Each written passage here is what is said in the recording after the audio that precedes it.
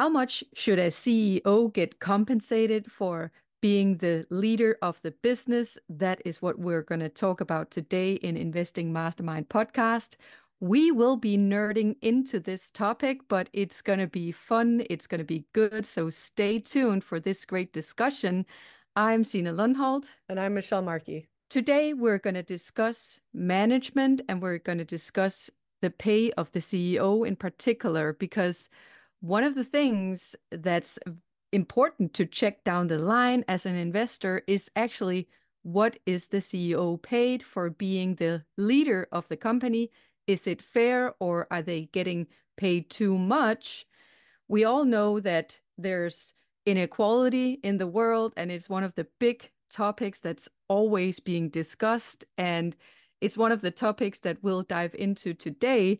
If it's fair compensation, if there's fair compensation for the CEO, or if there's unfair compensation. And we're going to dive into some examples. Michelle, what do you think? Well, when it comes to management compensation, sometimes there's articles that come out that say American CEOs are the most paid they've ever been in decades, because there are a lot of articles out there saying that CEO pay has gone up exponentially compared to the average worker. So it gets a lot of people up in arms and angry about this, because, a Joe Schmo can be maybe making on average, say, $50,000, and it's only gone up a tiny bit since the 1970s, whereas a CEO of a major corporation, their pay compared to people in the 70s has gone up like 10 or 20 or 100 times compared to back then. So you go from, maybe a CEO back in the day, maybe only making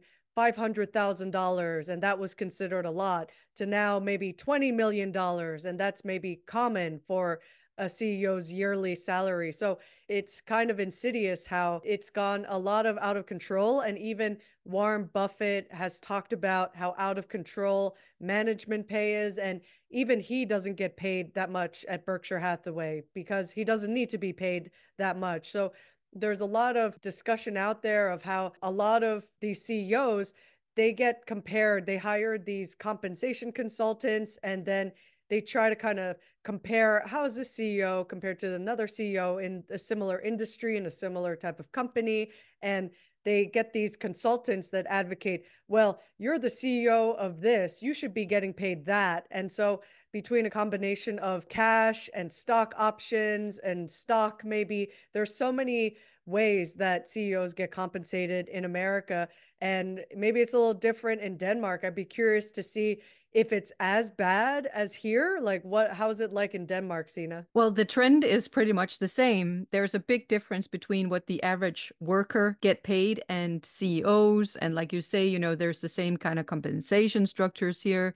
So I think in Denmark, usually when there's a trend in the US, Denmark is a few years after, but it's definitely something that we've seen over the years in Denmark, and it's very equivalent to United States. So I definitely recognize what you say. And like you say, with Warren Buffett, he doesn't take out a big pay, and management in his companies, he's also being very transparent that he's not paying them a lot. That's not why they're doing it. They're doing it because they're passionate about the business, because they, really want to see the business grow. So they're not there to get compensated and live a wonderful life and on the yacht and just, live that fabulous life that no one else in the company is living. So I think that's a really important point. And today I really wanted to also dive into some of the examples I've seen recently and in the past of management that gets paid quite a lot compared to the average employee, but also where we've, some examples where we've seen some behavior that's actually quite odd. So one of the examples that I want to bring up is a CEO of a company that's called Nutrient. His name is Ken Seitz. And when I looked at Nutrient, I noticed that the stock was trading at a very low price, but all sort of my marks checked in terms of it being a wonderful business. And I was wondering, how come it's trading way below margin of safety? And the margin of safety price is the price that you would pay when the company is on sale. there's also a price that, would be the intrinsic value of the company. So sort of the full price of the company. I never pay full price for a company. I always want to buy it at a margin of safety, which is 50%, sometimes 30%, depending on the business. And this company was trading way below margin of safety and is still trading below margin of safety. So I was wondering, why is that? It looks like a wonderful company. It's a company that produces fertilizer, and it seemed to be going really well for the business. Great return on equity and no debt almost and things like that. So I was wondering, what's going on here? And what I found was the CEO pay. That's where I found out, okay, something is just not right here. So the CEO became interim CEO in 2019, and he was interim for a while until 2022 when he was appointed CEO of that business. And if I look at the total compensation in 2019, it was $2.55 million. That's what the CEO got paid in 2019. And then if I look at the most recent data from 2022, December 2022, which is, I know, a few years back, but still, that's the most recent data I have. What I can see is that he got paid 8.7 million. So you can reflect on that for a second. From 2.55 in 2019, and today it's 8.7 million. That's an increase of 241%. Wow. Yeah. So what you're kind of bringing to light here is in a company that you were studying to see, would it be a good investment for my portfolio? Everything checked the boxes of living up to what Warren Buffett and Charlie Munger of Berkshire Hathaway have taught us as investors to look for, except it's starting to sound like is that the management pay might be a little bit of a deal breaker, because you, as a potential investor in this company, instead of you as a shareholder getting to reap some of the rewards for essentially putting your hard-earned money into this company, it seems like maybe the CEO could be kind of keeping a lot of the cash that's been invested in this company for himself. And let me just correct something that I said, in that when we as investors invest in the market, like a stock on the New York Stock Exchange, the money that we invest in the stock isn't going directly to the people at the company to be able to do whatever with. We're kind of buying a stock, a share off of someone else who had invested a long time ago, let's say, when the company first came out and as an initial public offering. So the company has already used money that was initially invested in the company. What you're saying is, though, if you invest your money in this company, instead of the company kind of using, say, collectively what everybody invested toward expanding the business, growing new profits, instead of some of that, a lot of it could be going to just paying the CEO their annual compensation, which might not be the best use of capital. Maybe a CEO shouldn't be being paid so much, and instead that money should go to growth initiatives, maybe buying back shares to give you that shareholder return that shareholders deserve. So that could be maybe what could be happening as to the stock market is wise to what's happening here. And that's why this stock is selling at such a low price. Yeah, there could potentially be multiple parameters because I stopped looking when I found out because I'm like, it's not okay. It's simply not okay, even though, the compensation might not be up to par with their peers in the same industry or whatever. I just think it's absolutely insane. And another thing I was noticing, again, I wasn't going into detail after I saw this, but one thing I noticed was that the CEO didn't really have what we call skin in the game. So he didn't own a lot of shares in the business, which is also another indicator for me that, this is wrong. It's something that's not cool. And because I want to see a management that own a lot of shares, because if they own a lot of shares, they have an incentive for the business to grow over the years. If they don't own shares, they don't necessarily want to see the company grow because, they don't have that skin in the game. They haven't really put their hand down on the hot plate plate in terms of actually being really invested in this business. So as far as I could see, he wasn't really a big owner of the business. And that's just another red flag. Again, I didn't go to detail. That could potentially be shares that he owns that I didn't necessarily see from my brief run through, because once I found out about this CEO, how he was getting paid over the years, I immediately just dropped looking into this business because I don't want to support anything like that. I don't think that behavior is okay. It's over 200% salary increase. Who gets that today? Yeah, and most people only get like 2 or 3% if they're Yeah. lucky from their annual wage increase, like the standard of living. So, like, for someone to get so much more than the average person, it does seem like it can contribute to income inequality. And so, no wonder a lot of average people are up in arms about some of this. And as well as what you're suggesting people should look into is to look in what's called a proxy statement, where you can see what the compensation is that's granted to the management of a company. And you can see this in the normal investor filings that a company puts out. And another area that maybe people should pay attention to, in addition to the monetary normal salary amount, is how much stock options are being granted, because stock option is basically saying to someone, we will give you this opportunity to buy this stock in the future, but you'll get it at a lower rate if you maybe hit certain benchmarks. So let's say a stock option could be worth $20 in the future. And someday, if you get the stock to perform higher, you are incentivized to make sure your stock is trading at $40 someday. But then when it trades at $40, you get to buy it at 20. So you get to buy it at a lower price than what everybody else will pay. So you get like almost double the value, let's say, of getting this future stock compensation. And something that Warren Buffett has said is that this is actually a real expense, because you are giving a CEO or some directors who are on the board of the company, you are giving them actual compensation in the form of stock. Even if they don't take advantage of it now, they have to vest in it for a few years. But someday they could take advantage, especially if they have done things to try to pump up the stock price. And then they get to be even richer once they finally kind of exercise their stock options. So that could be something where a lot of companies, when they do the accounting of these stock option compensation, they're not acknowledging it for the very real expense that a company endures. And that's why some of the company's expenses might seem artificially lower than they should be, because some companies are giving way too much in stock compensation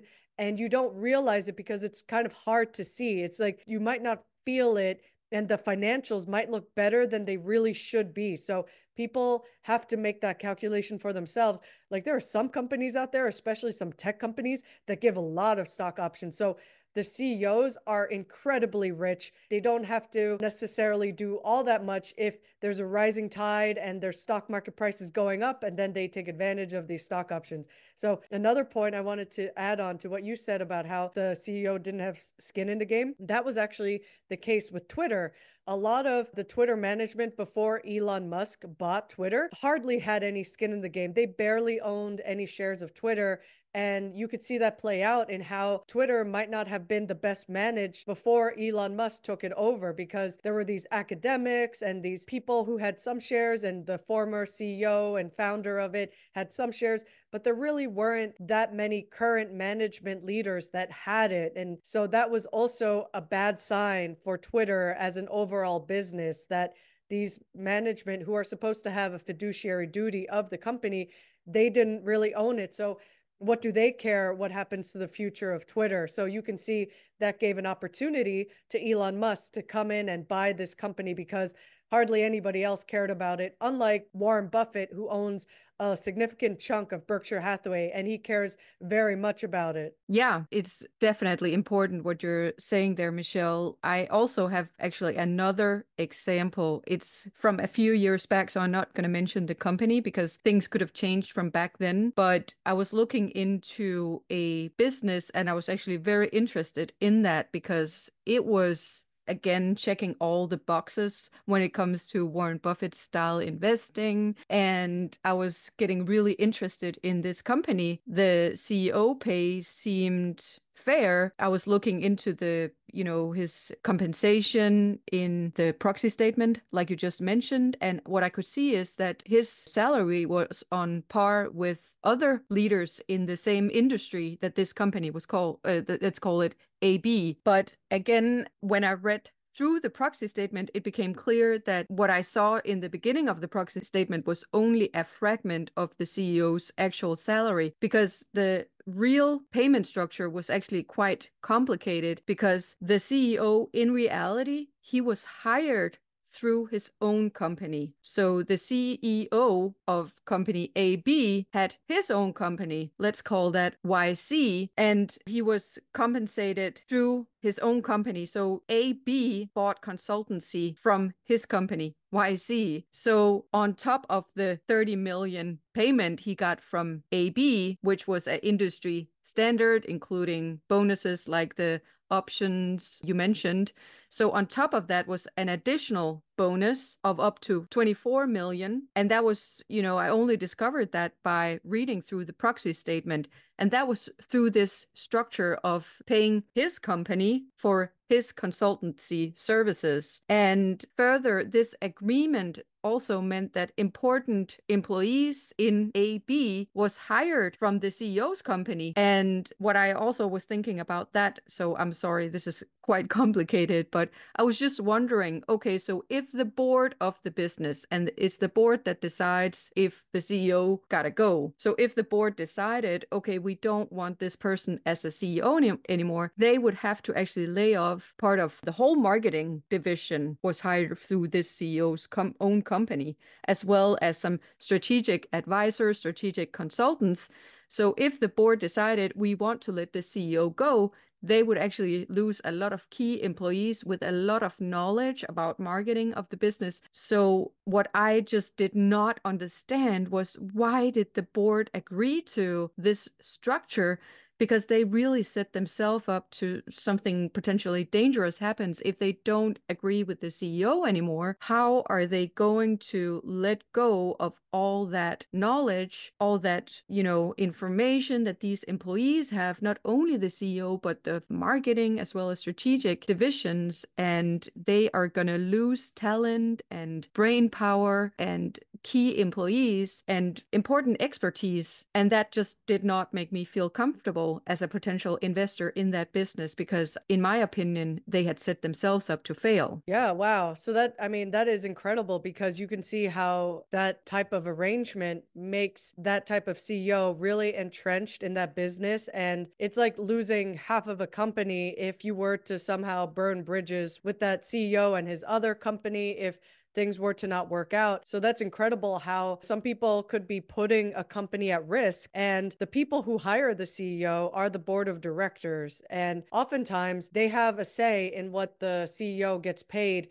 But a lot of them are kind of chummy. Like, there's not many directors that are on the opposite side of a CEO. They usually are good buddies. And so if they are, they want to give the CEO kind of whatever he or she might want, because that CEO is the management. They're running the ship. So these board of directors are sort of in a tough place about having to weigh the compensation that's appropriate for a CEO, because they don't want to disappoint the CEO, but they also have a responsibility to shareholders to give something fair that won't put the shareholders at a disadvantage. But where it gets even more trying here is where a lot of board of directors, they're not always as independent as their title might make them seem. So sometimes when you see an independent director, that's supposed to be someone who doesn't work at the company, who's outside, right? So they're independent in theory. But what I think Warren Buffett might have called out before, that we've learned about, is if an independent director gets most of their salary, their income,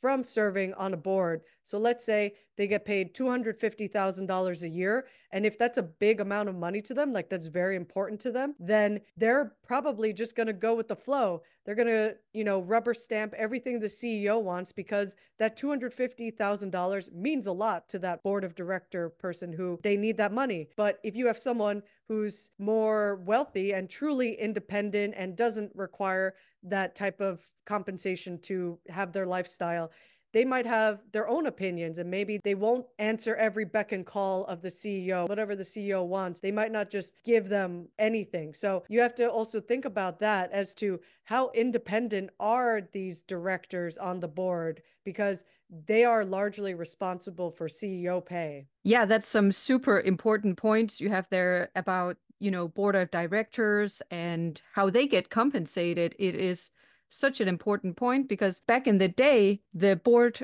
was our people, the shareholders' people, and it is the shareholders that vote for board members. So, of course, as shareholders, we can always say, no, we don't want that person. Like if the majority of shareholders don't want a certain director to get into the board, we definitely do have a say. But today, shareholders might not vote or might not care about the board of directors, so they can pretty much do whatever they want to. Also, we're talking about compensate the CEO in a way that's just absolutely insane and not fair. And sometimes what we do see is that certain types of investors like Bill Ackman, who is an activist investor, or Carl Icahn, someone like that, would then try to restructure the company and make the compensation structure more fair, or the structure of the business more fair toward shareholders. But that is a whole nother discussion. We're coming to an end of this episode, though we did get in very much detail. We hope you enjoyed us nerding out on CEO compensation and giving you some food for thought in your own investing practice. So we'll be back in a week from now. See you on Tuesday. Till next time.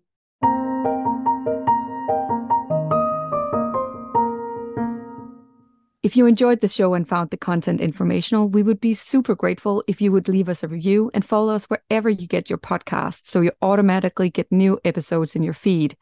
We publish a new show every Tuesday.